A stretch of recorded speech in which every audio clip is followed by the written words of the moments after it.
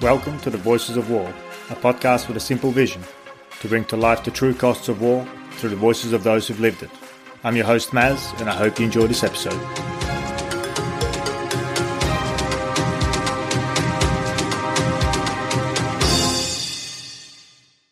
My guests today are Will Yates and Joe McCleary.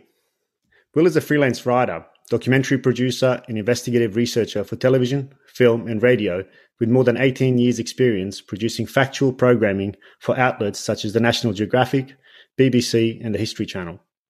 Throughout his career, he has spent many years investigating the war in Iraq and recently published a book titled War Trials: Investigation of a Soldier and the Trauma of Iraq. The book is a true account of Joe's time serving in Iraq as a British soldier in 2003 and his role in the tragic death of a 15-year-old Iraqi boy, which led to multiple war crimes court cases, of which he was ultimately cleared. Throughout the ordeal, Joe battled with severe mental health issues and has tried to take his own life numerous times. This book is the first time that a British soldier accused of war crimes in Iraq has opened up in an unguarded and in-depth manner. As a result, the book is a deeply moving account of the true nature of war and explores themes of military conduct and responsibilities of those serving in war zones. Will and Joe join me today to discuss the book as well as to dive deeper into some of the issues Joe's war experience has brought to light. Gentlemen, thank you both for joining me. Yep, you're more than welcome. Yeah, thanks. Good to chat. So, Will, maybe we'll start with you. I recently finished the book and found it absolutely captivating, mate. So, firstly, congratulations. It's an excellent read, and I particularly liked how you brought. And it feels awkward saying this in front of you, Joe, but how you brought Joe's emotions through the pages and the torment that he went through. But maybe I can ask you for some context for those who are yet to read the book, which I'll provide a link to anyway in the show notes. But maybe can you give us a quick synopsis of the story and the background of the book? Yeah, absolutely. So the book, War Trials, Investigation of a Soldier and the Trauma of Iraq, was a book that came out of my meetings with Joe. And that was 5 years ago now. I first met Joe as part of a TV documentary development that I was involved in, developing a possible documentary about British soldiers and the rules of war, which was even back then a contentious issue because of the investigations that were underway. There was a government body, IHAT, the Iraq Historical Allegations Team, that were investigating British soldiers over incidents and reports that they'd received over conduct in both Afghanistan and in Iraq.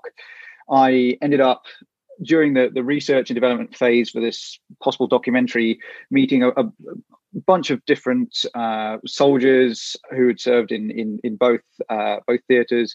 I met with Joe, and we sat down for 2.5 hours, and Joe's story just deeply impacted me. Really, it kind of captivated me. What he had been through, his experiences resonated with me growing up in a small town just outside Liverpool. The path that led him to sign up with the army, the training, his time actually in Iraq, and then what happened subsequently. And that is basically the story of the book. The documentary, as you know, sometimes tends to happen, didn't go forward, partly because the contentious issue meant that the government organization wouldn't give us access to what they were doing. They kind of shut it up, and they wouldn't allow us to kind of interview them, the IHAT team, or talk to their personnel about what they were doing. And that would have needed to have been a core component of covering it in a full manner that we would need to do.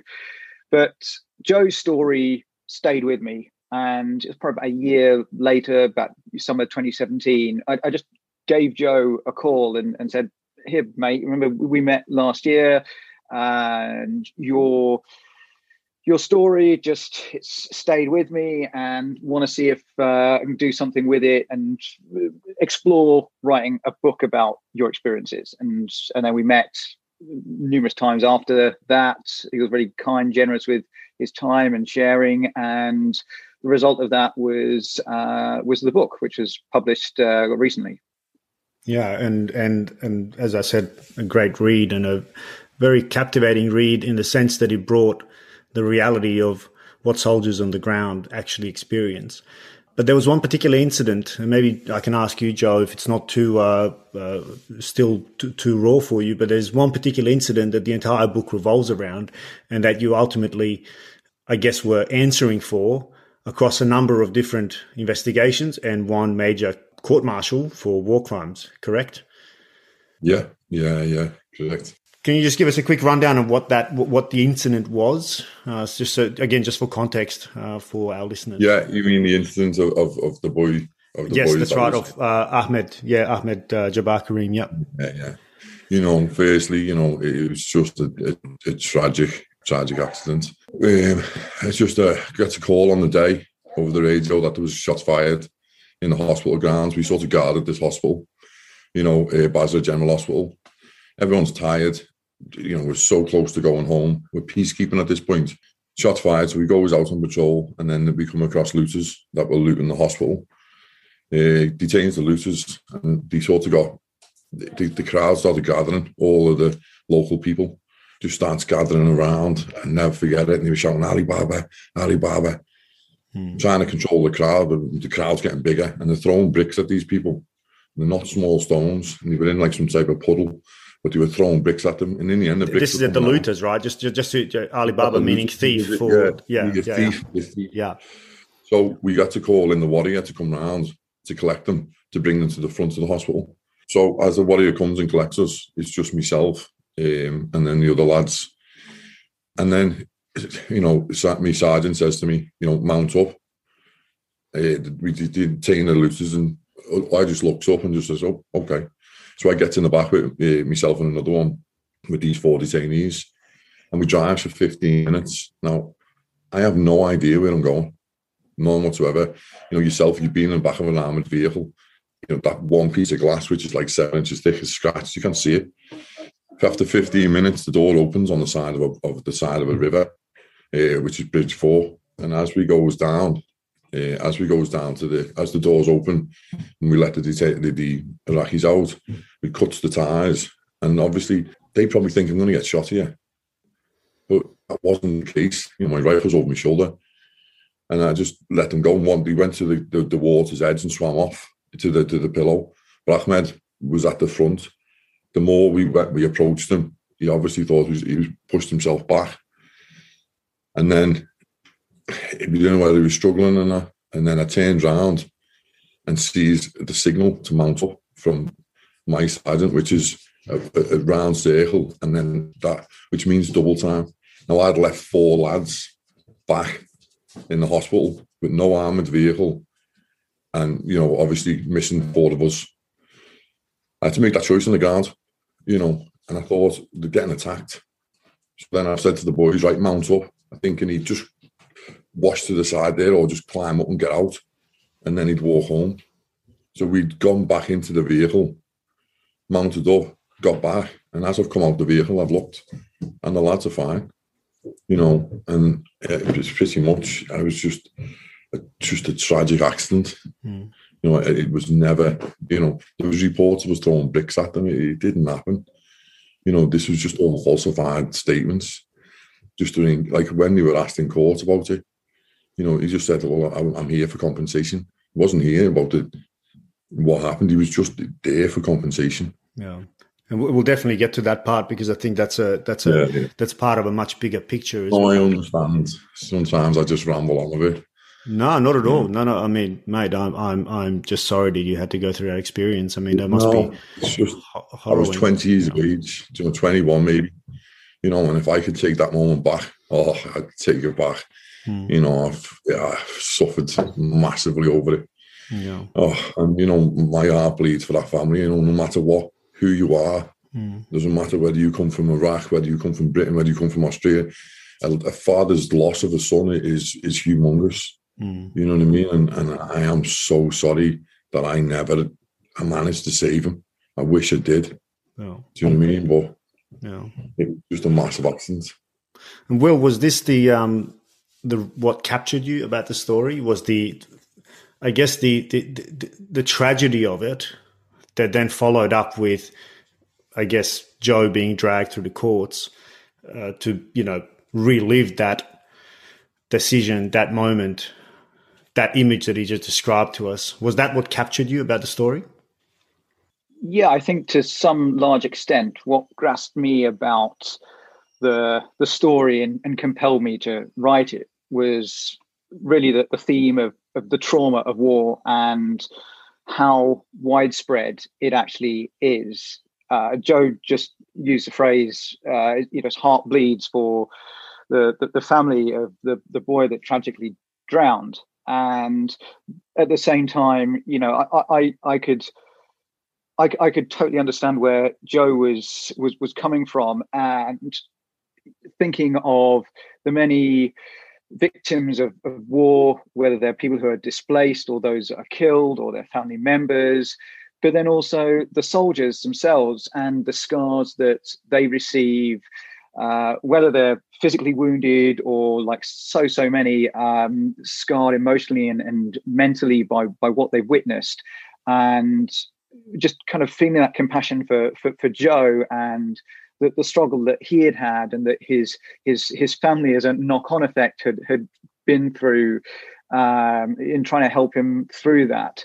And I was just really fixated on trying to convey as much as I could through the written word the trauma of war and how wide the concentric circles of that spread out to impact so many people.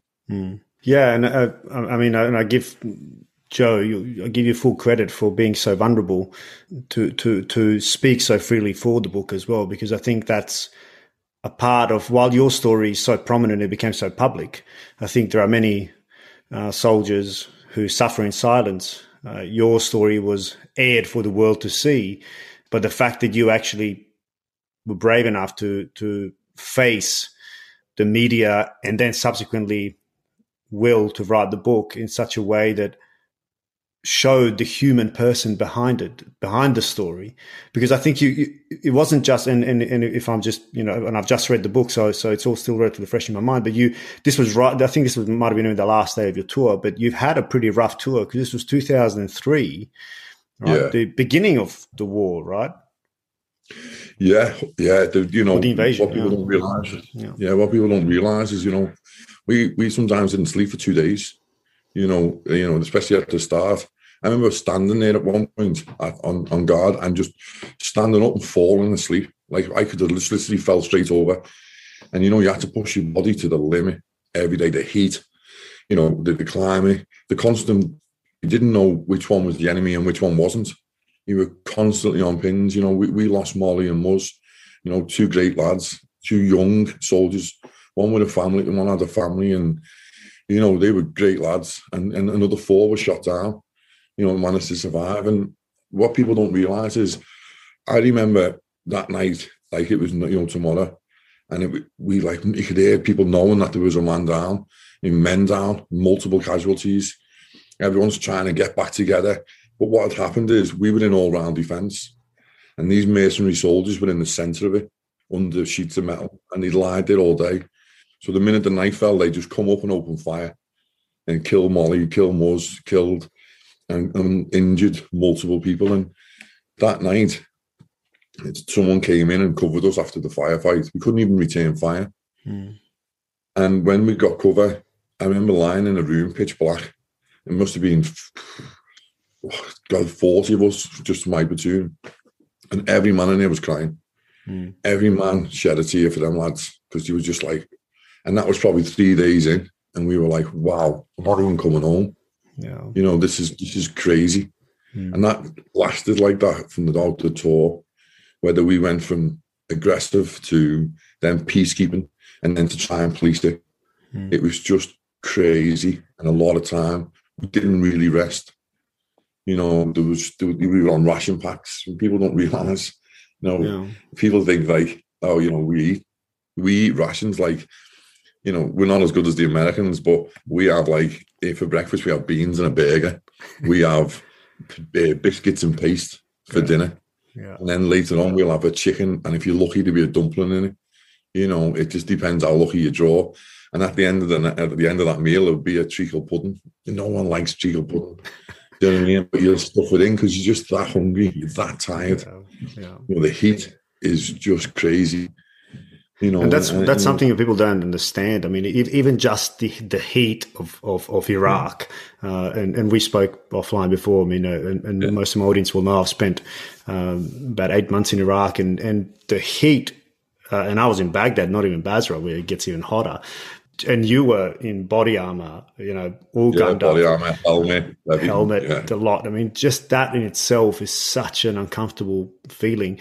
But that incident that you spoke about, where Molly and Maz were killed, that struck me. And Will, again, congratulations to you on the way you depicted that, because you could really feel the terror within it. Because as you said, you were in all-round defense, right? And in army speak, that basically means everybody's facing out, protecting protecting the circle, right? The headquarters is generally in the middle. Everybody's facing out for any threats that are coming in. But all of a sudden, for you, the threat was in the middle and shooting up the middle. And unfortunately, that's where you lost two of your mates from the platoon. And then from there, I mean, you can't shoot anywhere because there's a risk of shooting your mates on the other side, right? The night after that happened, the very next day, we were up and out. People don't realise you can't just take a week out. It's happened and it's happened. We know that's happened. And one of the headsets was missing. But it was only a headset where you can speak to each other, not, like 100 meters radius. You just a little click and we can speak to each other. Now, that mercenary soldier had his headset and he was within 100 meters of us.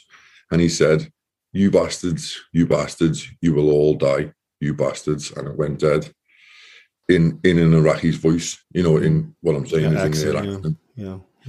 And it sent shivers down my spine. And Sergeant Ferguson booted us all as we were lying on the ground. Who's messing around? Who's the prankster? It wasn't us. He had the headset. But it's a concrete jungle, there's buildings everywhere. In that 100 meters, he could be anywhere. It's not like it's just a flat surface and we can spot him and then put the rounds towards him.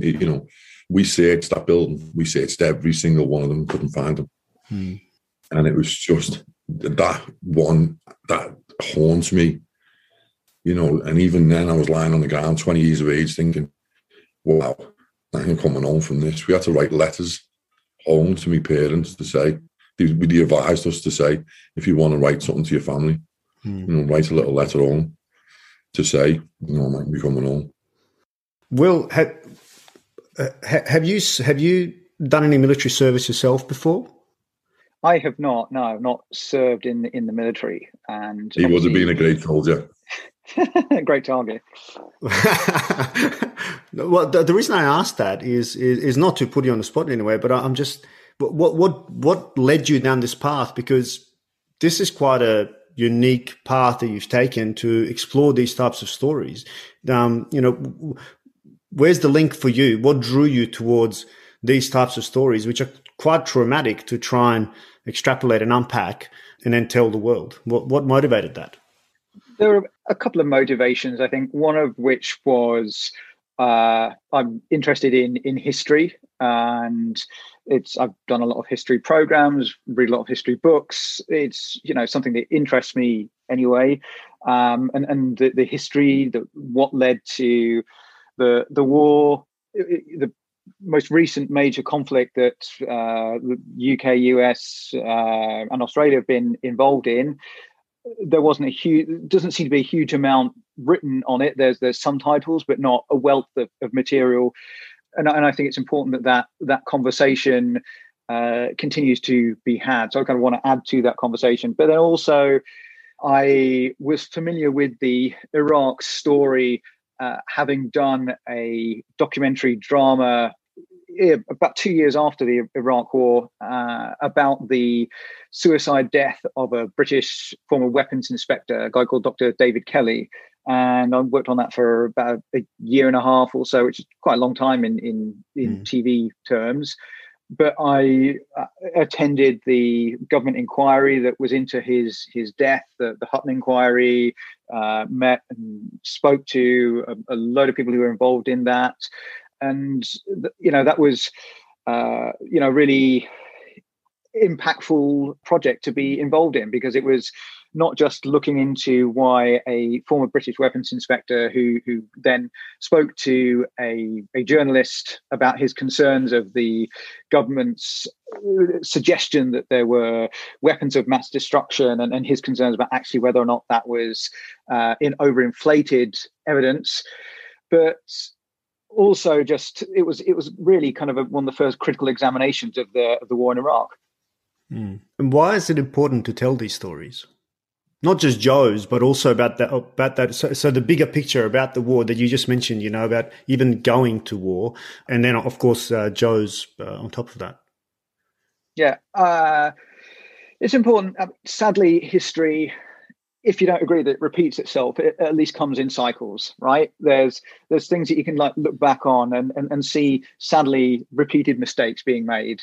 And, you can think, we try and live in the now, and, what's the value of looking at the past? Well, actually, it's going to affect what we do in today, and it's going to affect the future, because if we don't learn from our mistakes, if we don't look back and recognize how the events, the fallout of the government sexing up a dossier about its accusations and its claims about Iraq, and using that to push forward a controversial case towards war in the Middle East, and then all the negative impact from that, then we're not going to learn from it when it happens next time. If we don't look at the experiences of strong, important stories like that of Joe's, who fought for his country and really kind of been neglected after the fact by those that he served, then what's going to stop it from happening again in the future? We've got to learn these lessons. And that was one of my key motivations. Yeah, spot on. And I mean, to be honest with you, that's one of the key motivations of this podcast as well, is, and particularly on this Iraq war. I've just interviewed one of our prominent political scientists not long ago. And it's now basically discussed in the open that Australia went to Iraq purely for our alliance with the US. That's it. That's the bottom line. And we're hearing this now quite openly from some of our senior leaders. These are things that we need to, I guess, discuss, because soldiers are going forth believing in the mission, but when the mission is not what it's, when you're not fighting the war that you think you're fighting, that it all kind of gets a little bit jumbled up, and especially when you're not prepared for the war that you're going to fight. And maybe Joe, this is a question to you: how well were you prepared for the war that you went to fight? Oh, it's just, people think, we train, and you'd think we would train for these things. And, listen, the British Army are fantastic. But we're penny pinchers. We went to go and fight in Basra, one of the hottest places in the world. And we went to Senalaga, where it was -20. We went and done an exercise there. That's your pre-deployment. That's your pre-deployment training, right? Deployment training, yeah, to go back in there. It was that bad. The tracks were cutting through the mud, and it was like concrete, and it was snapping. And it was -20, and we had to get a steel pole, put the pin back in. We were shivering.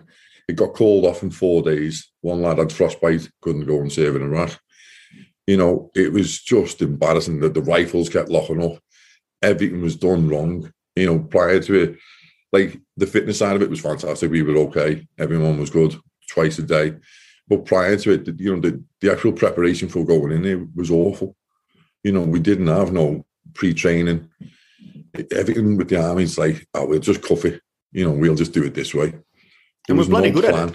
That's a downfall. We're bloody good at it. That's a down. Yeah. That's why politicians who rely on the military so frequently, because they'll get the job done one way or another, right? One way or the other. Listen, I know that the lads that were with me were my brothers. You know what I mean? And no matter what we did, and we did it to the best. We had poor food, poor equipment. We had one set of uniform for the whole of that tour. One set. I had no underpants. You could see the cheeks of my ass through it. You know what I mean? It just faded away. My knees were shot. It looked like I had ripped jeans on. My shoulders were ripped. We looked homeless. We looked like homeless people. But every day, without fail, we were up and we wouldn't let it deter us. When we were hungry, when we were tired, it didn't matter. We just stuck together, and we'd always get a joker in the pack. Yeah. Would bring the morale up. But we were not equipped at all. We had no night vision. What about understanding the human terrain or the cultural context that you were deployed to? Did you have any idea of of really who the enemy was and who was, friendly, quote unquote? No, we didn't. We did see some footage of chemicals being we did before we went out on a lot of training. I spoke to Will about it as well. A lot of training in respirators. Prior to going out there, so it was all chemical warfare, and I think we focused a lot on that prior to going out, and it was quite frightening, if I'm honest. Thinking especially when you're given your pens to stick in your leg, and you're thinking, "Some bloody, I ain't sticking that in my leg." It was quite frightening knowing that each pen's going to make you live for 15 minutes. So you got 3 pens, you got 45 minutes before you can get evac'd out, but.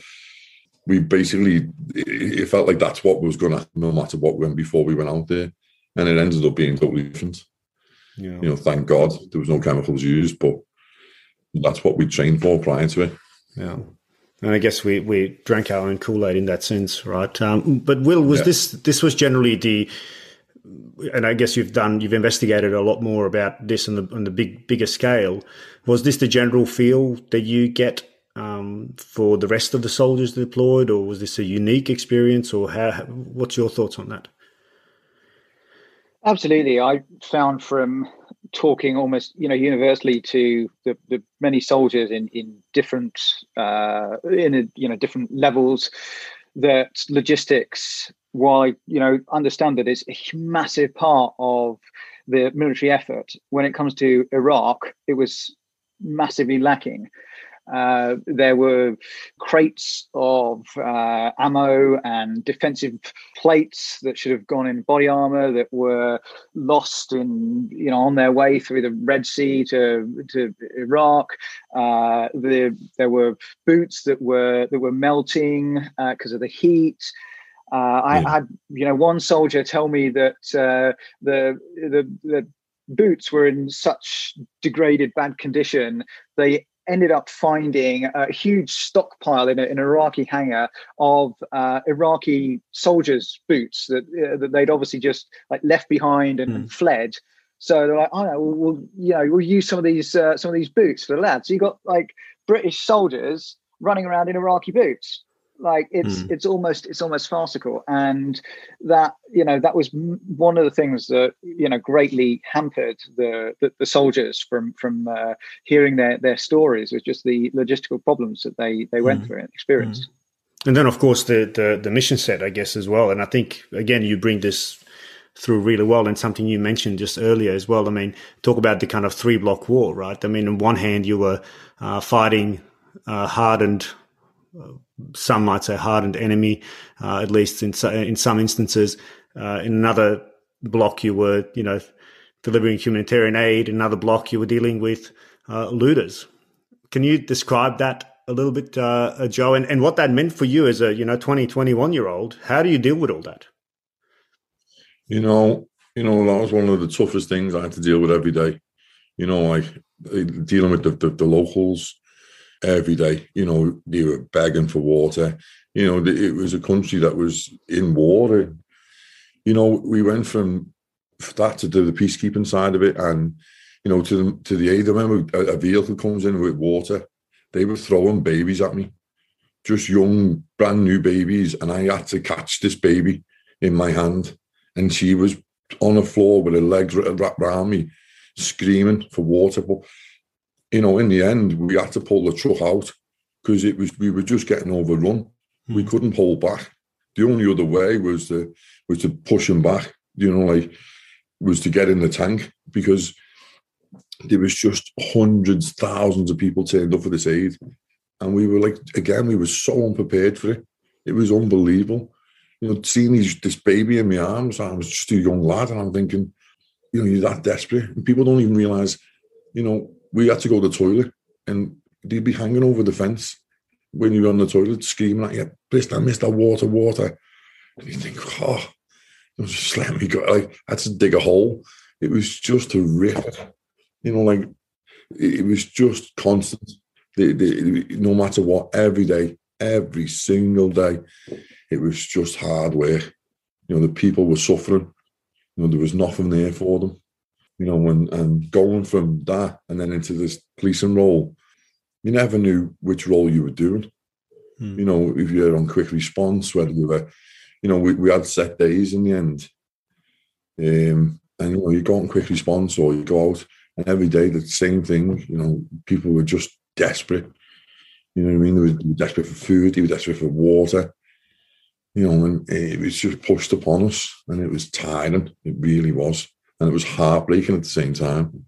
Yeah, I was just going to say, that's the other thing that we don't really talk about. I mean, it's obviously tough on the soldiers that are on the ground, having to face this, but we often forget the civilians who are seeing you as the only beacon of hope in what is absolute madness, and trying to find some way out to help you out, or help themselves. Sorry, we get issued 2 bottles of water per day. Most of the soldiers, including myself, we try and give a bottle away. There's nothing worse than drinking hot water anyway. You have to get it down your neck. But you try and give it to the people that needed it. And sometimes it was worse when you did that because it caused murder. Oh. You'd fight each other for it. And then you'd realise, unless you can pull someone aside and say, put it in your bag and hide it, they would kill each other for it, for that drop of water, for that clean water. And it just, you'd sometimes sit on the bed of a night and just think, you want to help. You really do. It's just nothing I can do. Yeah. Nothing I can do.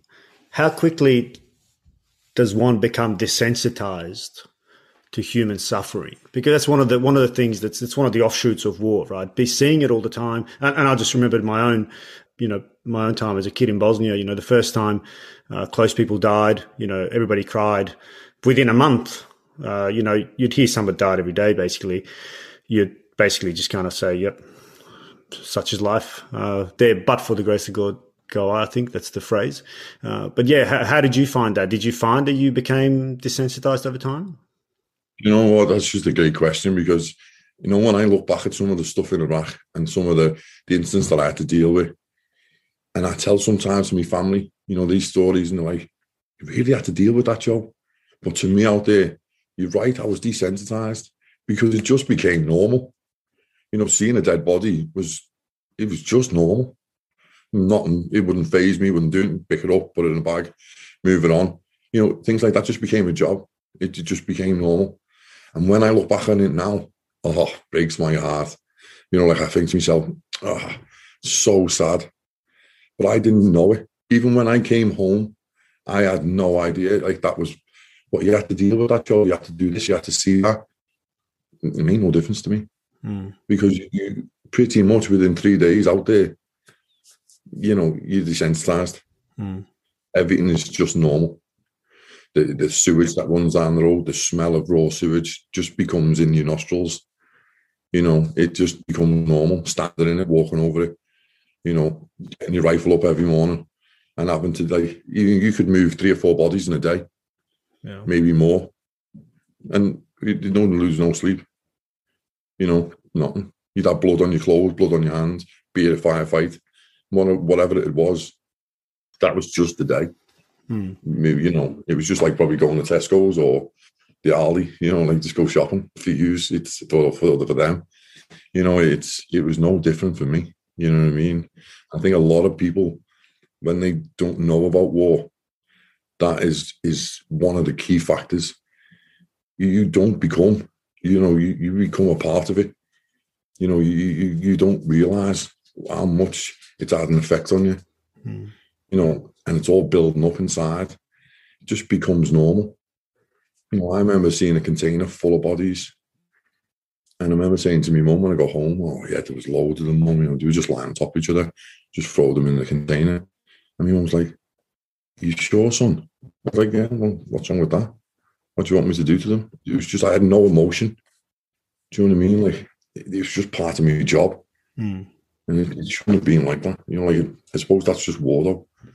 Yeah, and I think that's what people don't understand. I mean, and I guess, Will, from your perspective, you've interviewed and spoken to also senior officers, but also politicians, if I gather, or at least people in government. How well is the image of war, what Joe just described, the sounds, the smells, the rawness, the desensitization of it, how well is that actually understood in the quote-unquote halls of power? In other words, those that are moving the chess pieces on the on the board. That's a really good question. I don't think, from my experience, that the true cost of war is grasped in its great enormity by those that are making those key decisions, that are sending the young men and young women out to fight. I mean, there were, in 2003, there was about 46,000 British troops out in Iraq. And, just to hear the vivid description that Joe just gave of what the conditions were like, and so many young, and they were predominantly young, 19, 20, 21-year-old, most of them. The average age was, just really young people. I mean, for anyone at any age, these are just horrendous things for people to experience. I mean, even just to read about them, to hear them. I remember, after having sat down with Joe over coffee in Liverpool during the research process for a couple of hours, hearing his stories, and I'd just be walking away after we say goodbye, and I'd just be like almost like in kind of like daze, because having been kind of saturated with hearing those experiences, and this is just me for 2 hours asking Joe and asking questions, hearing his stories. Joe and 40,000 plus other young men and women actually were there, and they experienced this, and it's soaked into their lives, permeated their lives of those experiences. So, people at the top, they're the ones, like you said, moving the chess pieces. They can academically maybe comprehend, they can read the reports, the classified and the declassified reports of what's happening, and I know they've got to see things from all kind of perspectives, but I really don't think are grasping what it's doing to the young men and women who fight out there. And of course, then that drives these types of missions without any clear kind of sense of purpose, or and translates into not well thought out conflicts. And now that you set that context, Joe, I just want to get back to this idea of looting, because this is where I guess the story takes the tragic turn. Yeah. You're now you're in Basra. There is lawlessness. Looting, to the uninformed ear, sounds like a couple of people breaking into a shop and taking a couple of TVs out, right? That's not what we're talking about here, are we? No. I mean, they just took everything, like they looted, whether it be chairs. And it was encouraged, right? It was not encouraged, but at least allowed from the top down. There was a political strategy behind it as well, right? Yeah, I mean, did he took anything? Yeah, you see yourself, the donkeys, the carts, the old cars. He'd fill them with everything. You couldn't stop it. You'd grab one person and the other one's doing behind you. It was just fending for their lives. Each individual family, whoever home they had, would just every day was a survival mode just for them. You know, it was mass throughout the country. You know, they were stealing chairs to sit on, you know, firewood, you know, like anything they could do, anything to survive, food, you know. It was crazy. You couldn't look. You could look anywhere, and they were trying to steal. Or it wasn't really stealing, to be fair. They were just fending for their lives. That's what they were doing, you know. And you put my, you know, I'm a family man. If that was this happened to me, I would have done exactly the same, and so would everyone, because that's what you do. But trying to deal with it was just out of this world, you know. And I think, Will, you've wrote about it in the book, or maybe, I'm not sure if I read this elsewhere, but it was almost a bit of a, you know, certainly was the US policy, let looting occur because it was the kind of payback.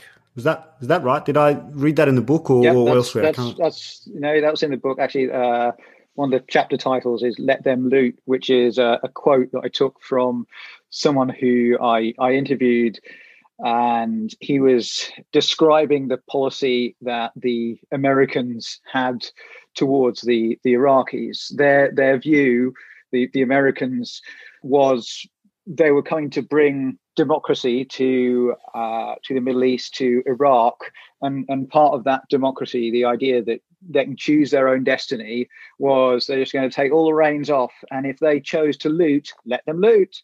You know, they can readdress, you know, the balance of power, you know, existed between the Saddam, the Ba'ath Party, and, you know, between the Shiites and the Sunni, and you know, they had the freedom to just, you know, fight it out and rob and steal from each other. But it's, you know, it's up to them to kind of do what they wanted to do and let the people enjoy their freedom, right? It was exactly. It's, you know, even if that freedom is anarchy, and but it. You know, it was kind of really from, again, this is something I was told by multiple sources, that it was actually a, you know, political development that led to at least the British clamping down on the looters, even if the you know, the commanders weren't necessarily told how to do it. They were told that they needed to stop the looting. Yeah, and I think that's maybe. Can you just also just finish that off by saying why? Because there was, again, I think, at least through the words of your book, there are echoes of politics within it. Indeed, it was politics that, as I understood it, that motivated the push to control the looters. In the early days of April, the Iraq National Museum was looted extensively, and like tens of thousands of priceless artifacts dating back to the Babylonian era, and, you know, just incredibly valuable pieces were just pillaged. And when that all of our history, right? All of our history. Yeah. And that's simply, you know, part of the amazing thing that drew me to the story is Iraq. It's amazingly rich tapestry of history, and when the news of the looting started to filter into particularly the British press, that became a big kind of political firestorm developing. I mean, there was already, particularly in the UK, I know, and in other parts of the world as well, but there had been, you know, a very vociferous campaign against the war. And in February, you know, just a month before the war began, there had been 1 million people marching on the streets of London against the war. So there was already that, you know, that being the context of, you know, the British public being a bit hesitant while they supported the troops. They were actually hesitant that the government were making this push to war. And then when the news came out that, you know, the Iraq's and our you know, global culture was being robbed and pillaged, the government said to the army commanders, okay, well, you need to put stop to the looting. You just need to stop. As if, you know, they could, you know, wave a magic wand and make things stop. And then the British commanders were frustrated at just being told to kind of prevent the looting, but not being told exactly how they could go about that. And that was really one of the the key failures, part of this wider spread lack of planning for the aftermath of the conflict that really, led to the tragedy that Joe was involved, sadly, in. Yeah. And I guess when we just again to put it into context, this is what's happening now in Basra. And Basra is a 1 million plus city, right? And there were 42,000 troops, not all frontline troops either. So a lot of logistics and everything else that are now being asked to try and manage that. Given the what, but not the how, which again, military being military, that's, we work off that. Give me the intent. What is it? What is the intent that you want me to achieve? And I will go and find a solution for it. But none of you were trained for this, I suspect, Joe. And this is what then led to a number of creative methods that at face value, in a way, when I was reading it, it kind of makes sense, right? But then, of course, there's the tragic consequences that come with it. Can you just talk about that a little bit? Yeah. Do you mean like what we did to the looters, you mean? Yeah. The method where, yeah. A lot of the time in a lot of the places, they were like wetting them and driving them out and making them walk home, a 15-mile journey home. So they'd be soaking wet, and that was like a deterrent. If you get caught again, you're going to drive you 15 miles out, and you'll walk on your bare feet all the way home.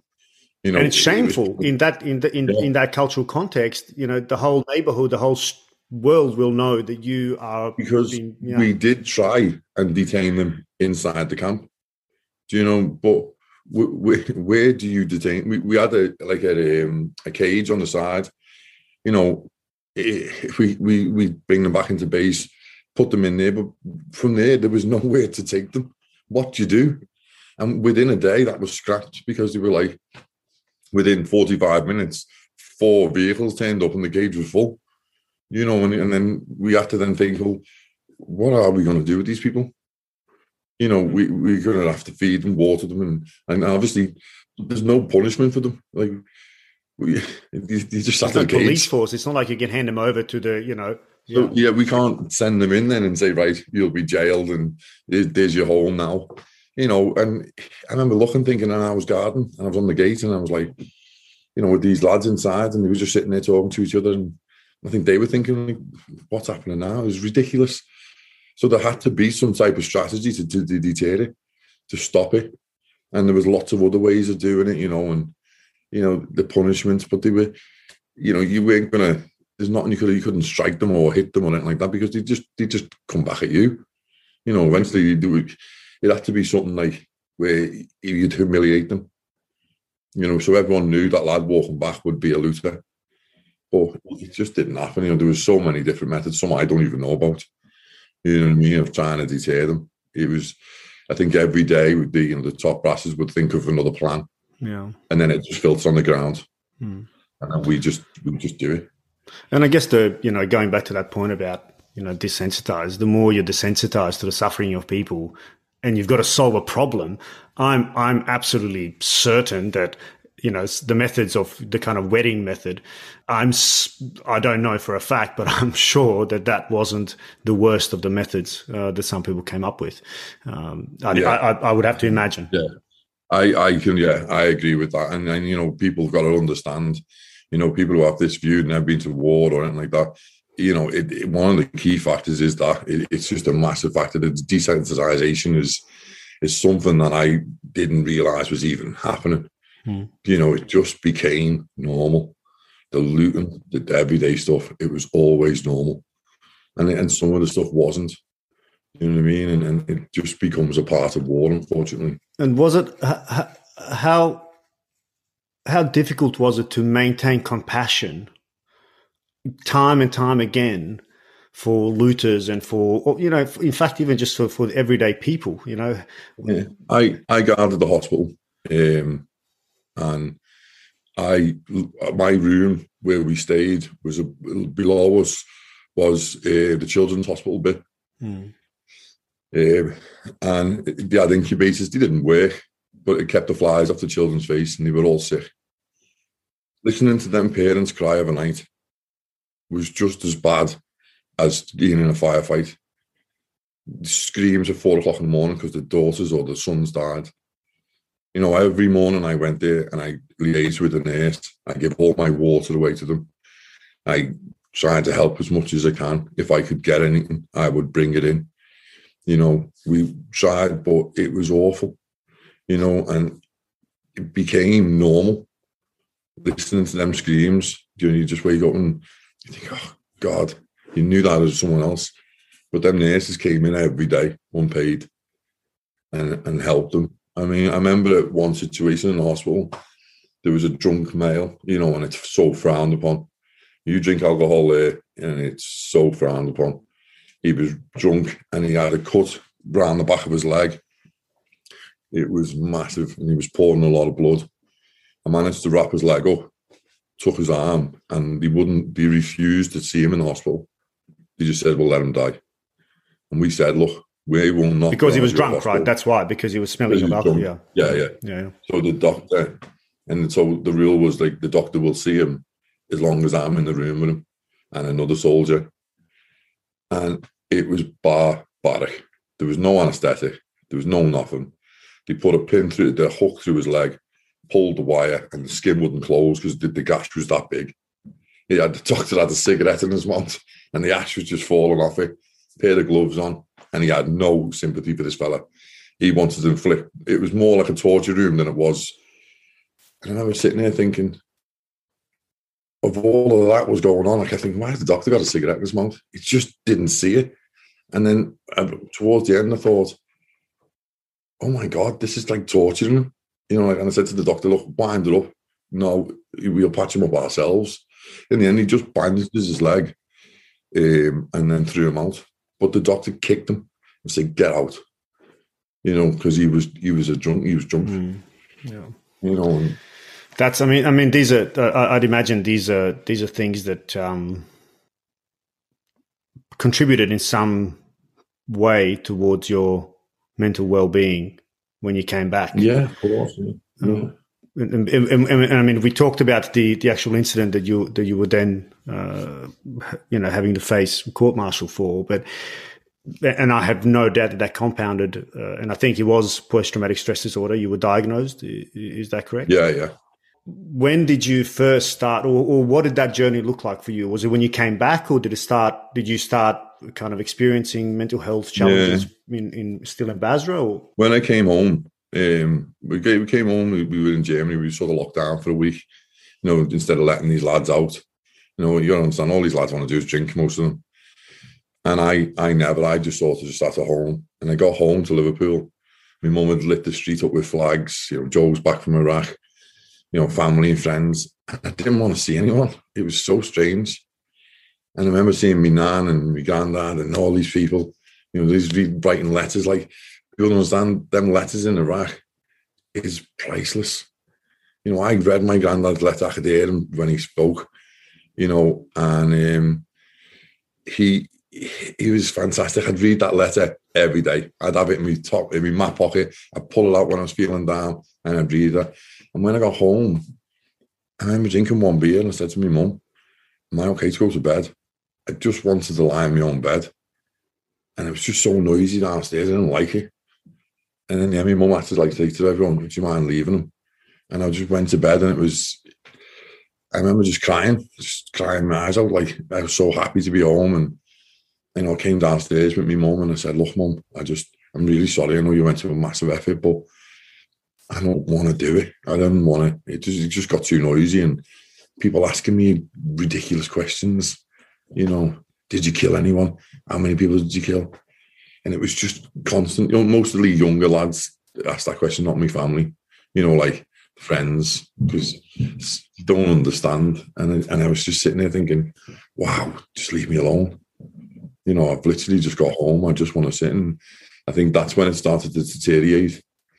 You're then back at home with laws and rules and police, and being at home, waking up overnight as well, sometimes thinking I was back there, going down the stairs to live in like the attic. And my bedroom was up the top stairs, and it had a big skylight in my room, and you could hear noise if it was open, like a bang outside and then like that. You'd hear one bang outside, and I'd be up, bang.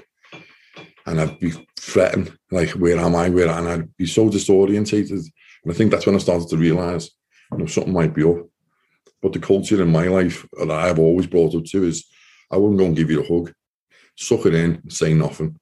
You know, if I went to my sergeant, which I did say to him while I was struggling, when I went back to my battalion, I said to him, look, sergeant, he said to me, what the fuck do you want to hug? Go away. Because you mental health back then, stuff like that, it just wasn't, and especially as a man, you know, you didn't want to open up.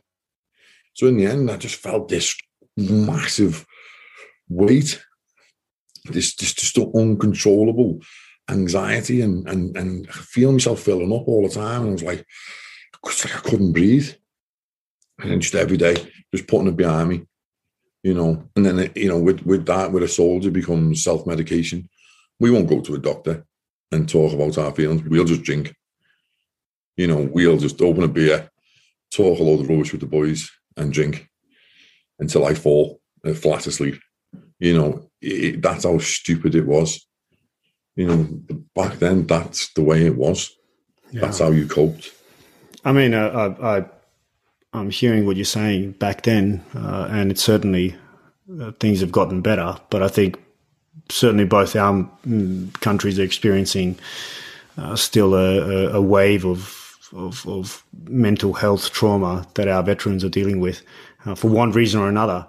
And I think, Will, was that part of the aim of this book as well, is to try and bring some of that into the kind of social discourse, the trauma that comes not only from obviously the trial that we'll touch on shortly, but also from the actual war, what people experience in war. It's something that somebody who hasn't seen it, a civilian, cannot contextualize. Like Joe was saying, you know, his mates will come, well, how many people did you kill? Because there's this counter narrative of war, this glorified idea of war, this, you know, go forth and serve, you know, for Queen and country. There is an honourable dimension to service that anybody who puts a uniform on is captivated by, but there is the cost of that we don't necessarily address in our social discourse. And I think your book does it really well. But I wonder if that was actually a name of it when you were kind of thinking. Yeah, absolutely. Yeah, the bringing home the true long-term cost of war was one of my aims, and to get that conversation going with writing the book.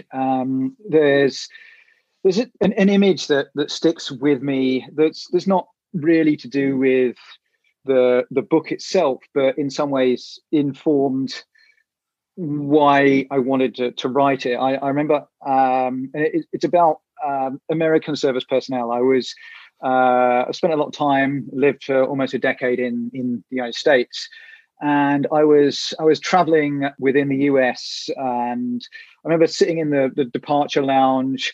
Plane arrived, a bunch of passengers were deplaning, and we were there waiting to kind of get off that plane when it had been emptied. And coming off the plane here in the States, there was a couple of service personnel in their uniforms with their big duffel bags over their shoulders. And as soon as they walked through off the plane and off the jetway into the departure lounge, everyone stood up and started applauding. And for me, you know, being brought up in the UK for 25 or so years of my life, that's not something that we would ever do. We respect our service personnel, and we value the contribution that they make, whether it's, you know, serving for our freedom overseas, or whether it's, you know, bagging up sandbags after there's been a flood, or, you know, any kind of context. We appreciate them. I think the British have a more nuanced perspective of you know, soldiers to some extent, whereas in the States there is this, you know, there is this veneration of soldiers, which, you know, which kind of comes from America's own development, but that also spilled over into the way in which I felt soldiering is perceived in the West, and the way it can be perhaps a draw for particularly young men. And they can be kind of drawn to perhaps a false promise of what joining the army and potentially fighting in a war could maybe bring them, without realizing, particularly today, the longer term impact of what war's going to do to them. And as you just said, as Joe just said, back then, even 18 years ago, there was not the attention on mental health, on soldiers' welfare that there is even today. And I was saying to you just offline that one of the senior members of the military, I remember something that he said when they were talking about charities like Help for Heroes that exist today to help soldiers, that the military's concern higher up with things like that was that the public would perceive soldiers as victims rather than victors. And with that idea at the top, if it filters down, no wonder that they weren't giving the soldiers the help when they were coming out of these awful situations that they needed. And especially, in the face when you even asked for it. And that in itself, especially in those days, was a rarity, Joe. I'd imagine that wouldn't have been easy for you to... You must have been at the brink to put your hand up in that environment and then to be told what you want to hug. That I can't even imagine what that would have been like, because then it got a lot worse for you as well, right? Yeah, it got well worse. What you understand is, getting rejected from your own side and so on like that. It was heartbreaking. I thought he showed a sign of weakness, and he just brushed past me. So then I just wanted to shut my doors even before, I don't want to let anybody in at this point, and then I was arrested. I went from that, it's just a whirlwind. I had these two men just knock on the door into my room. I was sitting on the end of my bed and he said, "Are you Joseph McCleary?" The guard from Joseph McCleary. And I said, and I looked. And to be fair, I honestly thought there was a rumour going around with soldiers saying that you had to have a TV licence for your TV. And if you get caught, you'll get like an £800 fine. So I thought that these two gentlemen were from the TV licence. So he was like, "You Joseph McCleary?" I was like, "No, I'm not Joseph McCleary." He's like, "Yeah, no, I know you're Joseph McCleary." And I was like, "That's not my television." I'm sorry, mate, but that's it's funny. Yeah. But looking back on it now, this is. I honestly thought that these, because I was like, "Oh my God, I've been caught." But I love that. It's such a classic. So nah, mate, that's not me. That's not me. Yeah, it's not me. That's brilliant. All of the same. We've all got the same uniform on. But yeah, and then he said, "No, look," and then he arrested me on. He said he arrested me on murder and war crimes for the young lad who passed away. And I was just like, but this fella was so sure of himself. Like he stood tall, he was big, he was aggressive, and he couldn't wait to get me. And I was like, just slow down. You got a mistake. There's got to be some, my sergeants flew through the door. We're trying to say to me, pushing them out. We got a lot of. This is military police, right? That came now. That's They were from the Special Investigation Bureau. It's like the CID of the army. The big tall suits they were in uniform. But just and everything. And in the end, he said, turn around and to handcuff me, but my sergeant couldn't understand why. He was saying like, he's not aggressive. Just walk him down. Everything. And he was trying to reassure me, and there was a lot of hostility. Because you just don't walk into someone's company and just be like barge past your side, and you talk with have the respect to say, but he had no intention. He wanted it to erupt. He wanted to try and rile me, and to be honest, I wasn't riled. I was scared. I had so much emotions, and I probably was a little bit suffering as well from PTSD, and I had so much going on. And then I remember sitting in the back of the police car, the military police car. I was already in London, but he drove me into central London. Like it was probably only a 3 or 4 mile journey, but in London, if you'd been, that'd take you half an hour. There's traffic. And I remember sitting in the back of the car on my own, no one, with the 2 policemen. And I was so scared. And he was like, "You killed a kid, you little murderer." And I was like, "I didn't do it." He's like, "You little kiddie killer. You killed a kid."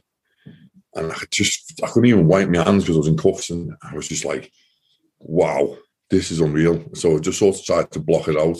I didn't want to rise to it because I didn't want to say, like, I didn't want them to know I was angry or scared, because I didn't understand it truly. Mm.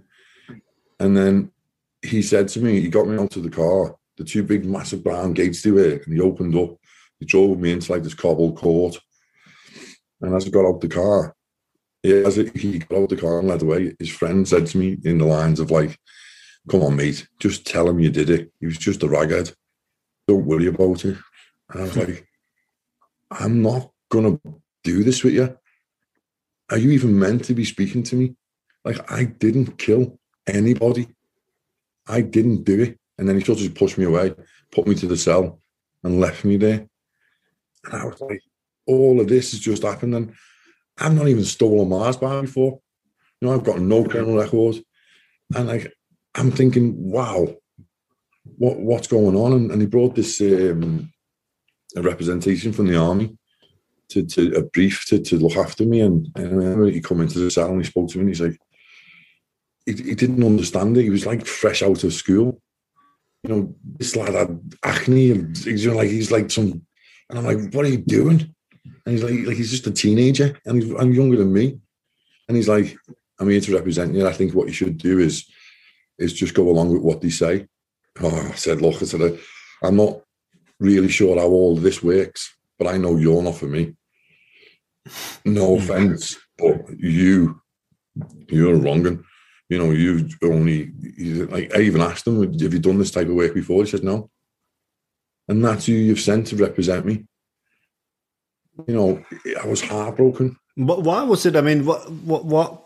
I don't know. Maybe Will, you've got something on this. I mean, why was? It strikes me as though the military police was unkind, but surely there's a reason for that lack of kindness. I mean, have you seen that elsewhere, or where were they coming from? I mean, I actually spoke to one of the two arresting officers that were part of the RMP, the Royal Military Police, and was there and arrested Joe. Yeah, and I kind of came to my own conclusions, and this in no way is a defense of the way in which Joe was treated by the RMP, but my view, and we touched on this earlier, but that the military police were themselves scarred by their time serving in Iraq, because a lot of the RMP who end up investigating British soldiers after they returned from Iraq, those RMP themselves had served in Iraq. So they had witnessed firsthand some of the effects of the war themselves. So they had their own scars. So this is kind of what I mean about how the kind of concentric circles of, you know, the pain and trauma of war, it's so wide reaching. And you know what they say, hurt people, right? And so, you know, if you've got, you know, a military policeman who has, you know, got undiagnosed PTSD or diagnosed PTSD, they've got issues as a result of what they witnessed. And we know that like the RMP, there were 6 Royal Military policemen who were killed in June 2003 in Marj al-Kabar by a massive mob of Iraqis who had got angry at the British. We know that the RMP were photographing the corpses of dead Iraqis. They were attending to British soldiers who had been, you know, killed as they were driving around. They'd witnessed awful things as well.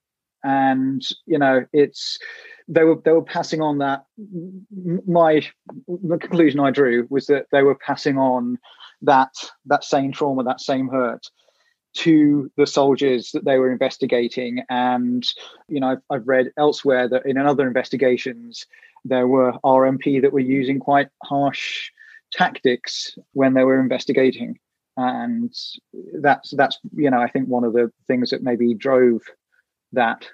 Yeah, makes you wonder, because I mean, ultimately we're all products of our environment, right? And what Joe suffered and what he's seen, what he witnessed, and also what he ended up being a part of is a product of that chaotic environment. And then you're now compounding that with RMP, the military police, who've also had their own trauma and potentially, carried that forward.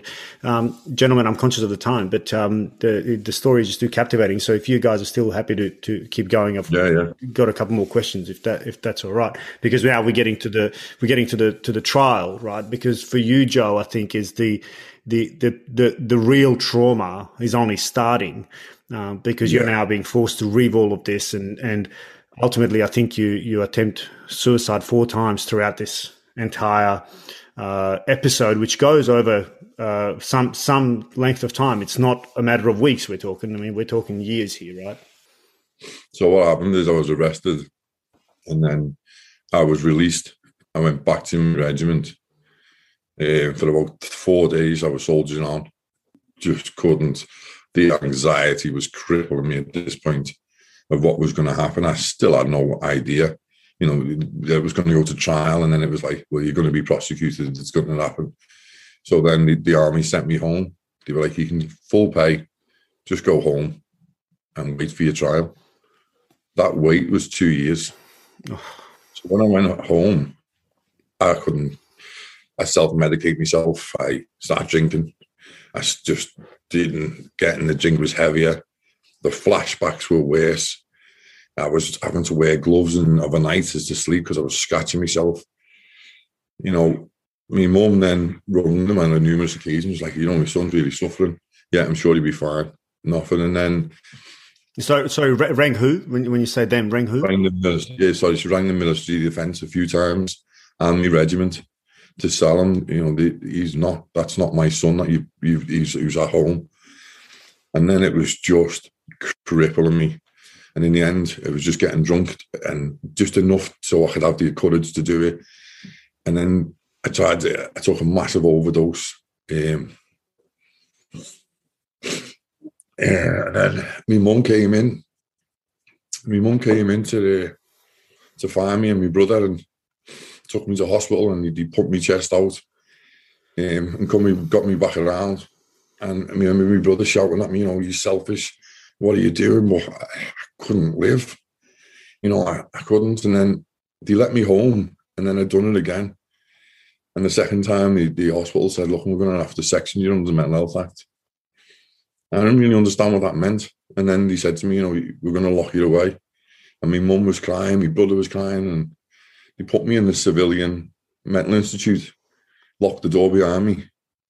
I was so scared. And I was screaming to my mum, Mum, bring the army. Let them come and get me, Mum. Bring the army, please. And she was like, okay, son. And then they ended up sedating me because I got into a fight, because I was so scared. And then they put that much drugs in me. I was out for 2 days, and then I lied in the bed. And my brother came in, and I was like, is my mum in the army? They're like, they're not coming for you. My mum said, I'm sorry, son, they're not coming for you. They just said, let us know when he's out. It's like, oh, I'm still a part of the army. I'm still a soldier. You still pay me every month. Why isn't no one coming to get me out of this place? I was in there for 2 months nearly. And in the end, I had to open up to get out. And to talk about it, and to tell them. And even the doctor said to me, I'm so sorry, son, but I don't know how to deal with you. You're different than everybody I've got. I don't understand what you've been through. They tried to ring the military for them just to turn me away. Not one officer, not one sergeant, not one person ever came in there to see me to say, you know what, son, come here. You're one of ours. We're going to help you. Nothing. Have you ever got to the bottom of that? Why? Why did no one? I have asked that question so many times. Why didn't you come and get me? One of the main reasons behind everything, why I suffer from post-traumatic stress, is I don't understand why you wash your hands of me. You just go to work every day. I was a part of that team. I put my life on the line, and I was a goddamn good soldier. I was up with the best. I was doing my corporal's course. I was ready to be promoted. Everything was going in the right direction. And then the whole world come crashing down. And not one person from the military came to me. Not one. Not one welfare call. They had my mobile number. They had my home address. Not one letter. They never spoke to me in 2 years. And it kills me inside. Mm. Have you spoken to anyone since then? Anyone from your original unit? No, they won't care less, to be honest. I mean, they were nice. Like, there was listening to great people in there. I think if they understood, if the message was passed to them directly, maybe someone would have come. Mm. I don't know, but it drove me insane. Like I had hatred toward them. And then I went from like, it's okay. It must have been a mistake, to trying to say, well, I just forgive it. It's okay, Joe. It wasn't a mistake. I think it just got washed the hands. I'll just let them deal with it. I'm sure that he's fine with the NHS. I ended up going close to opening up to a man in there, one of the doctors, and he was like, he couldn't understand it. And he was like, I really wish someone from the military would come and get you, because I think they'd have a better understanding. And there was no healthy heroes or nothing. And when I was released, it still didn't go away. The anxiety, the sleeping, the drinking. I used to get in fights and not fight back, thinking, let him hit me on the head. Maybe I'll wake up and one day it won't even be here anymore. I just wanted to die every day.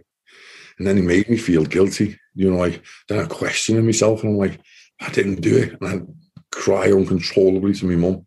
Oh, Mum, make it stop. Come on, Mum, please make it stop. I couldn't sleep without taking some type of alcohol to knock me out. And that was just uncontrollable.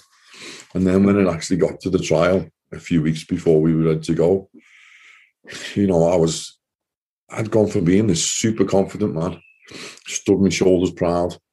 You could throw anything at me and I would tackle it. You told me to get to the top of that, I'll get there and fight. Whatever you asked me to do, I would do. I became this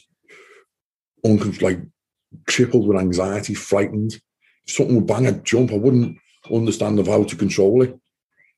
I just became scared all the time. And then mental health, and it just got worse and heavier, and the doctors could only do what they could do. I didn't like taking tablets because obviously I took an overdose, so I didn't really like taking them anymore. And when the child how long after the 2000, what year was all this happening? Because if you were in Iraq in 2003, when was all this, the court case? The trial was, I think, it was 2006, Will, 7. Yeah, 2006, 15 years ago, actually. And it was a military court-martial, right? Can you just give us some context behind that? Maybe Will as well, because I'd imagine you would have researched this. It was general court-martial. General court-martial, okay. Which is it was like the highest level. Highest, right. The highest, yeah. There wasn't ever anything before that. Yeah. Do you know what I mean? So this is the highest one. I remember being inside this minibus, driving up to the court, and there was just thousands of people taking pictures and cameras, and someone threw a towel over my head. And I was like, I don't want you to have nothing to be ashamed of. Why have you threw a towel over me? Take it off. I'm nothing to be ashamed of. You couldn't have done any worse to me. Do you know what I mean? I have nothing to feel ashamed of, and I took it off. I mean, my uniform didn't fit me. My medals, someone had robbed them out of my room. All my uniform was destroyed because they just left me behind. So all my locker, my bed space, everything was all stolen, all my kit. And then they just left me behind. Yeah. Is this story unique, Will? I mean, I know the book tells Joe's story, but is this a unique story? I mean, I think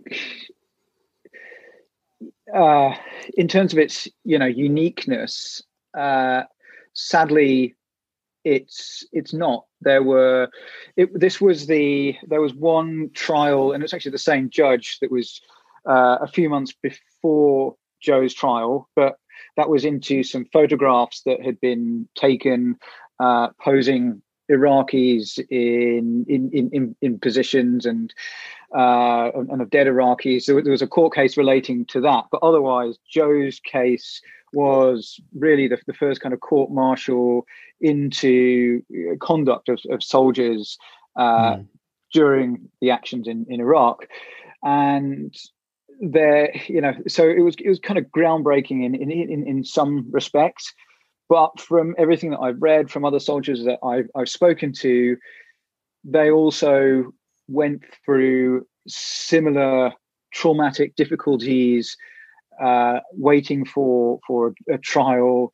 None that really kind of struck me as in terms of the depth of Joe's experiences. Obviously, I've got to know Joe, quite well, and he's very vivid in his descriptions, very very visceral experiences that he had. But as we touched on earlier, there's a really high number of military suicides.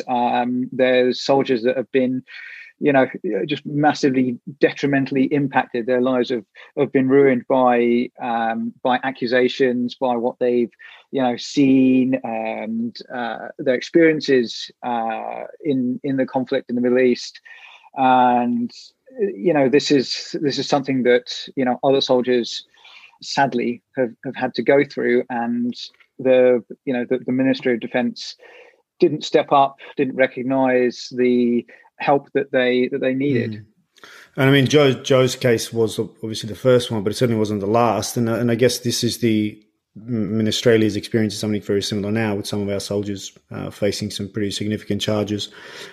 Obviously, the Geneva Convention, rules of war, rules of engagement exist for a reason. But a continuous dilemma that I have is are these rules of engagement, the rules of war, something that we apply almost clinically in a place of peace, in a place of calm, without the context? Because I'd imagine there is I'm almost inclined to say that it's very difficult to fight a war without some sense of dehumanization, which then ultimately will lead to some, I don't want to call them atrocities, right? But some breaches of these rules. And I'd imagine Joe has probably seen a whole bunch of different things that people aren't answering for. And I certainly know that there is a lot of things out there that people had witnessed or had been a part of. Is this something you've come across, that these are also scars that people carry, that well, maybe this is a better question for you, Joe, that soldiers carry these scars of things that they ultimately ended up doing and they kind of feel bad for, but they're not answering for them because there's no one asking the question.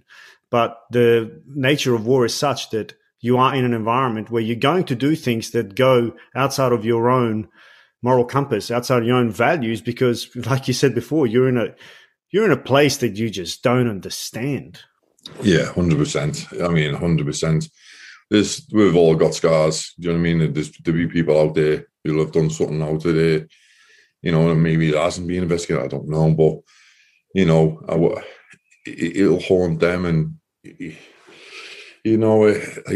just war is in itself. It's just horrific. I mean, if people have done something that maybe not intentionally, I don't mean like this fella's gone out and killed someone and not known about it. I mean, like, he's done something to control something, like he maybe have hit someone or pushed them away, or he's had to get violent. Do you know what I mean? Exactly. To sort of protect his own safety in a way, to lay his authority on the ground. I've read stories out there, the Americans as well. People who have done that, like the stories I read about these American soldiers who tortured the Iraqis, or interrogated them in ways. That soldier will feel that way along the line, because he was being desensitized to that. He would have been, that would have been it. Hoorah, as they say in America, like they would have been all up for it. And, and it's only now he probably got home and he's thinking, and it'll haunt him. Holy shit. You know what I mean? I didn't see any of that when I was there. I didn't see anything like really bad like that. No one was tortured where we were there. But the stories that I read were really bad. Yeah. And I can only imagine, what they go through now. Yeah. Yeah, of course. And also all of that is, we can't look away. We can't look away as a civilized society. But what we have to do, I think, and this is where maybe I'll get both your opinions on. We have to be far more scrupulous when we send people to war, because war is ugly and things will go wrong. Things will happen 100%. that good people will go forth and will do bad things for a number of reasons, whether it's circumstantial, whether it's because of the pressure, whether it's because of fear, whether it's because three of their mates got blown up next to them and they just snapped and they've lost the sense of control. Whatever it is, things will happen. Yet we have this tendency to send people forth to go to war on a whim of I think, Will, you put it very eloquently at the start, right? I'm paraphrasing. It certainly wasn't. It was embellished evidence, to say the least, that we went for. What do you think? Who do we hold accountable for this? For me, it'd have to be the MOD. In my case alone, the evidence was just woeful at best.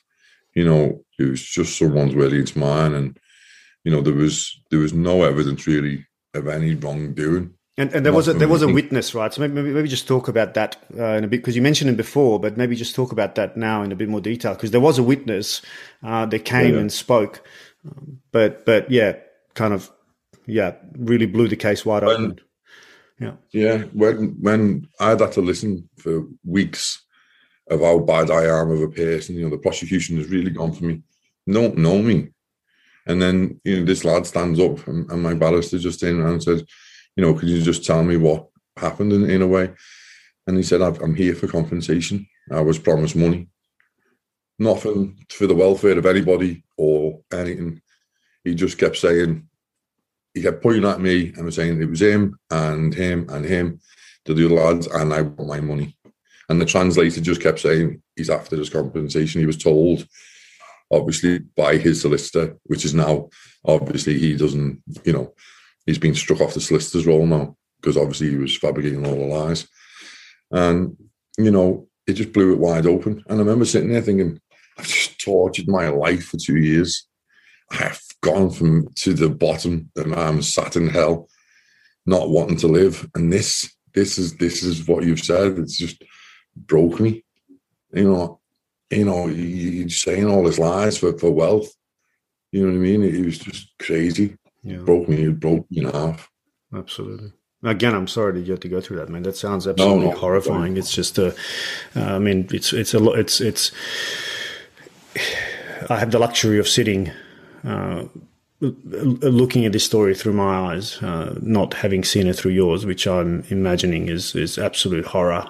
Particularly listening to yourself being described in such terms that you are a cold-hearted murderer, because it was the fabricated evidence was that you were throwing bricks at the young lad who unfortunately drowned. Will, I want to put you on the spot. Who do you think do we hold accountable for this? Where should the buck stop? I think that there's plenty of blame in some respects. Obviously, the military, I think, failed in its duty of care towards Joe in terms of supporting him, in terms of providing for his mental health, and really just in terms of whether it's check-in calls, during the run-up to the trial, or whether it's just supporting him and his family during that period, right? I mean, he's still employed by the military, even if he wasn't there on a barracks. So there was a duty of care failure there, but then there's also on the wider context, I think that there should be, and there really hasn't been, accountability towards the politicians that took the country to war, and they they say they did it with integrity or upon the evidence that was presented to them at the time. But there was a lot of criticism at the time before the war about the evidence. There were concerns about the motivations for going to war. There were, around the world, there was up to 100 million people converging in 600 cities of 60 countries against the war. There was, the world was questioning this conflict, whether it was really necessary. And there's obviously governments change, politicians, there's a turnover there, but there's still accountability, and I think these questions still need to be asked. Yeah, I tend to agree with that. But the story has a somewhat of a silver lining, I guess, and again, it's easy for me to say that, not seeing it all through your eyes, Joe. But ultimately, you were cleared. All four of you were cleared because there were four of you that were court-martialed. Yeah. The evidence was that there was no evidence, and it was a tragic accident, as you described at the start. What is your life like? How are you now? How have you? I mean, this is now, as you said, 15 years, or as Will said, 15 years ago. How have the last 15 years been for you? It's been really tough. Yeah, it's been really tough. I still suffer PTSD. I still suffer, but I don't close the door. I've got close people I can speak to about stuff, and I didn't have it back then. But after the trial and the not guilty, it just never ended. Like, I was reinvestigated 4 further times after the trial. I remember them saying to me, not guilty, and the tears just didn't roll off my face. They burst out. She just burst out my eyes, and I could just remember shaking uncontrollably. Like, finally, I thought that was it. I can go and do my life. You know what I mean? He literally just said to me, right, you're out the army, sign there. It was awful, but I was happy to do that. I was just like, fine, just leave me alone. If I now look back on it, he just bullied me out. I lost my pension, I lost everything. I was just too young to even understand it. I was that suffering that bad. I didn't understand all that side of it, what I could have lost. I didn't even get a resettlement course. I give them 10 years of my life.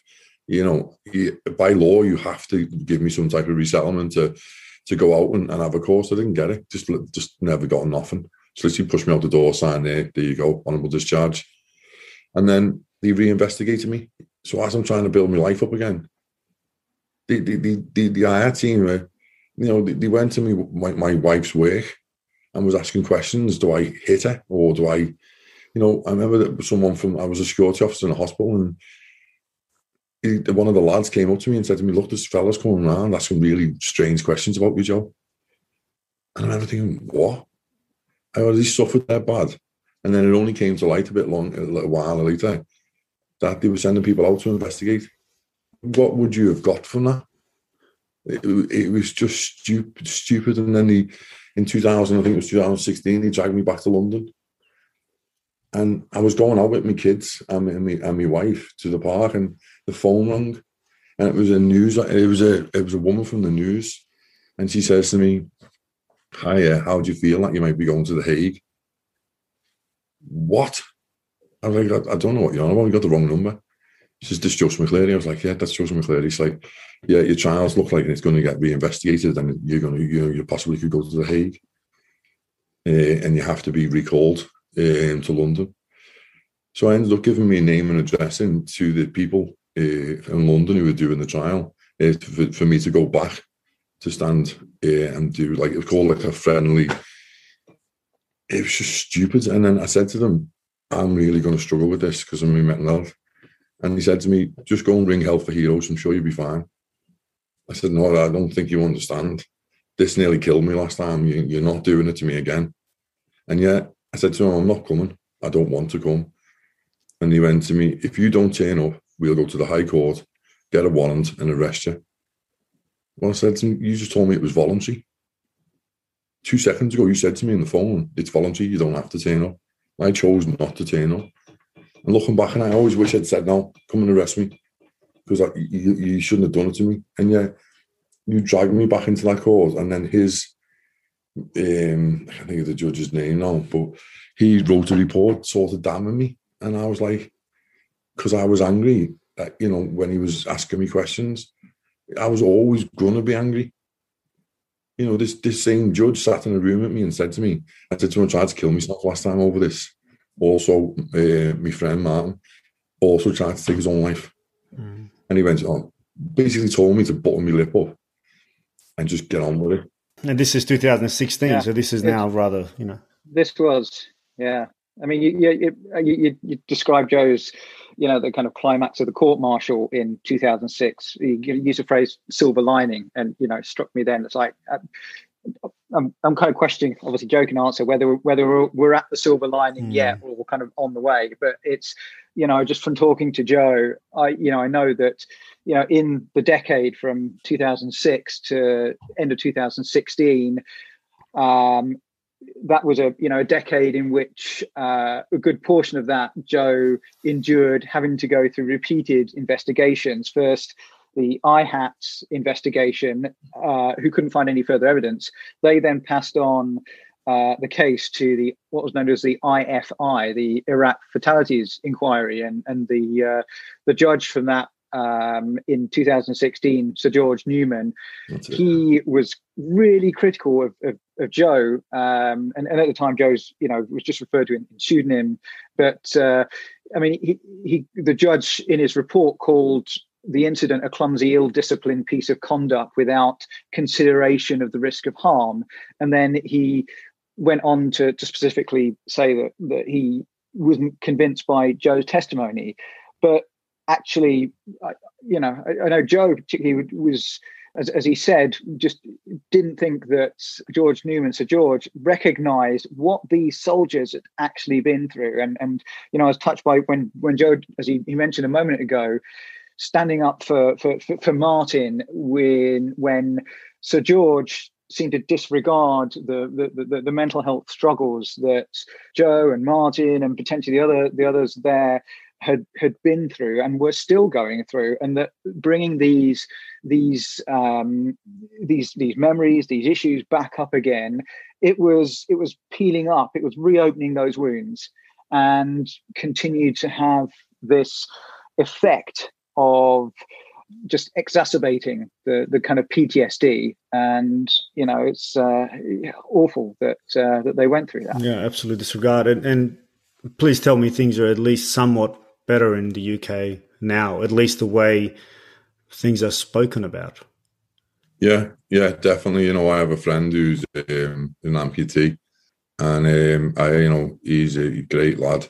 Went on to do massive things from Paralympian, and he said, you know what, Joe said, I feel sorry for it. Sometimes I feel like yours was the making for everybody else to get help. Do you know what I mean? He says to me, and we have conversations, and he says to me, I feel terrible. He said, and I said, you don't have to feel terrible. He said, if it wasn't for the people like you, then he had loads of help, and things are a lot better now for them, which is great, and so it should be. You put your life on the line for anybody, you should get what your rewards are, and and he's a cracking lad. But you're also not asking for a reward. You're just asking for a bit of humanity in the way you treat it, but also just help to overcome the significant trauma. Have you had any compensation? Has there been any talk of? Because I know there's a court case that's ongoing at the moment. We've got a legal action now. There's 30 different soldiers, so there's 30 different soldiers now, all getting represented by the same solicitor, Hilary Meredith, who's representing us, and she's been fighting this for a long time. So hopefully now, we'll get some type of maybe compensation, or to be fair, I wouldn't mind. I would just love to sit there and ask him, the person who was in charge, why did you leave me? When I needed you the most, why didn't you say to me, come on, son? People have this stigma around men where we just, you can't do it, like the suicide rate tonight, and I tell people now, me definitely, don't be afraid to speak out. Anyone, who's got issues with mental health, I'm a massive supporter, of saying, just come on, open up. Let's sit down, let's talk it out, let's laugh, let's cry. Don't be ashamed. There's nothing at all to be ashamed about.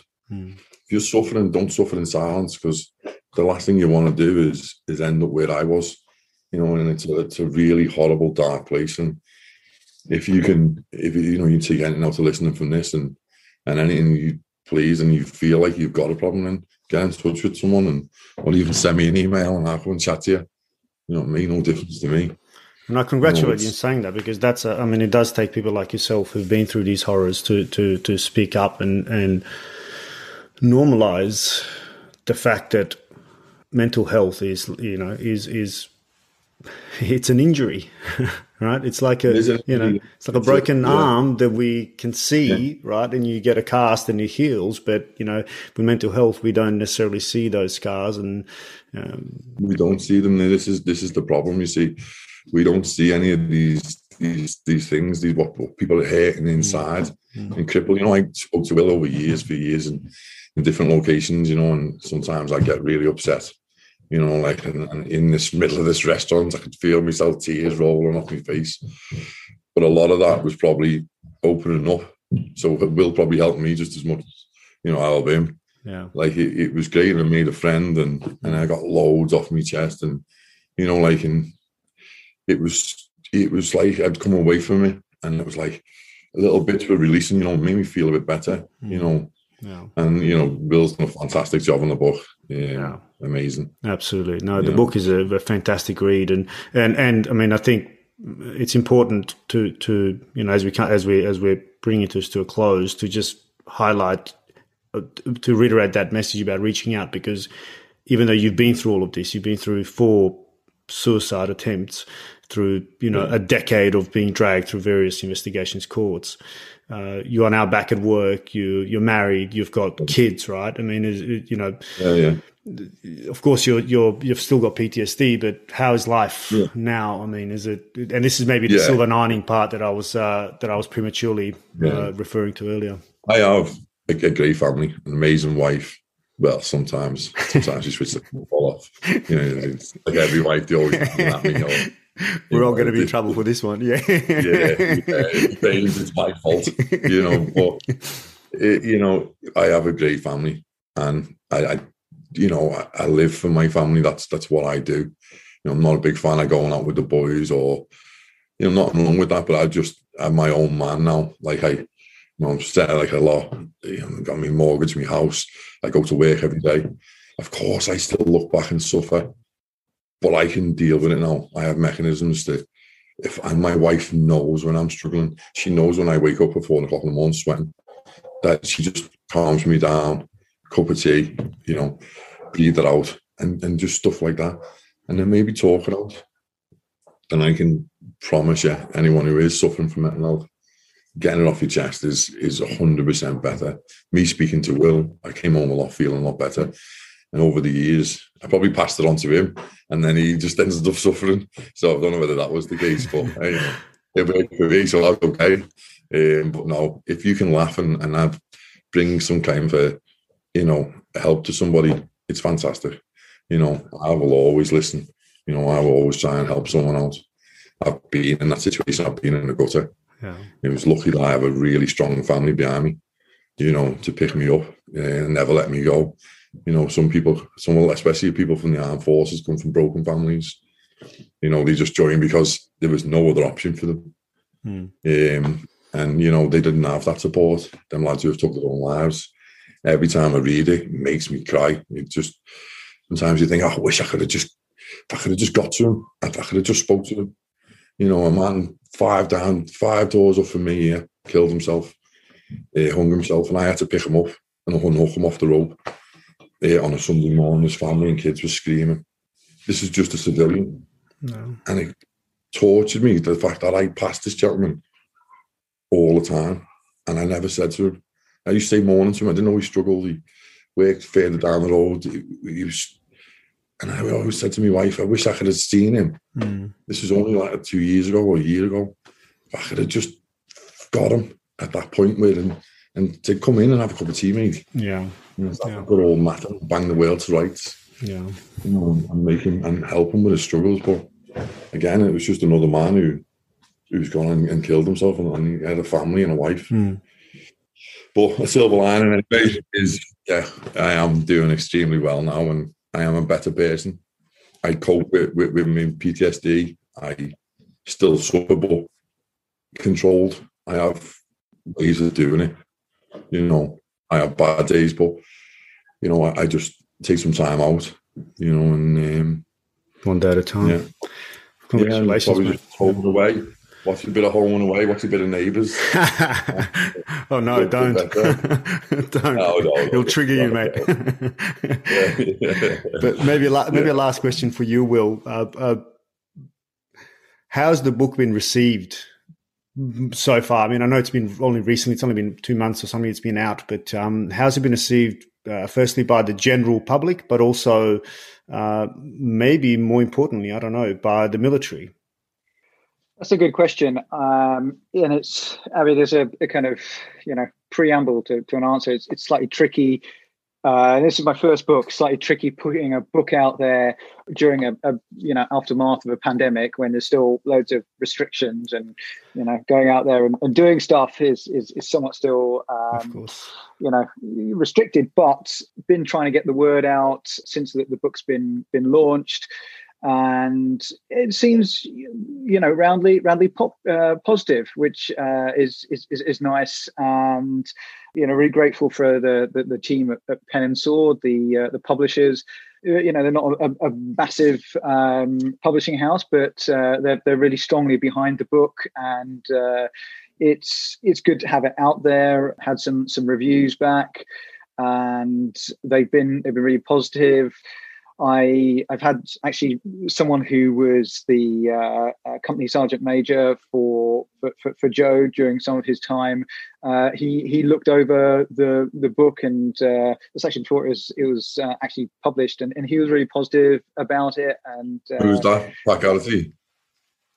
May have been, not naming any names, but right, okay. Well, not naming any names, but might have been.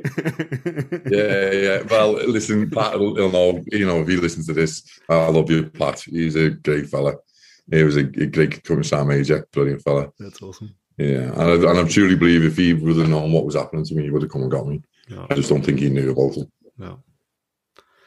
Gentlemen, it's been an absolute pleasure. We've just nearly clocked 2 hours recording. I'm speechless. Thank you both so much. This is certainly the first time I've done 2 guests at the same time, and I apologize if we, jumbled around a little bit. But I think, I thank you both for your patience with, trying to kind of juggle that. But I think the story is so powerful, and there are so many angles of that story that I was hoping to touch. So I really thank you for your time. And Will, congratulations again on that book. It's a really, really impactful read for me. And I'll certainly share it with my colleagues, and we'll put the link in the notes. And Joe, for you, mate, I take my hat off to you, mate. I'm absolutely blown away by your story. I'm blown away by your courage and your humility and your willingness to be vulnerable, which I think is hopefully a sign of things to come. With soldiers like yourself, hopefully, yeah, standing up and owning this space more so than those who seek to, I guess, suppress these voices, because we need to hear them, and those in the halls of power certainly need to hear them. And I echo your sentiment from before, Will. I think they need to be held accountable for some of these things as well. So, gentlemen, thank you so much for your time. I really appreciate it. I know we've gone. Thanks so much, Nick. Really enjoyed it. Yeah, thank you. Thanks, gents. Cheers.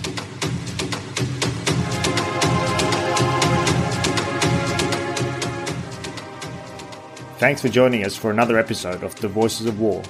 You can access all episodes on www.thevoicesofwar.com or by subscribing wherever you get your favourite podcasts.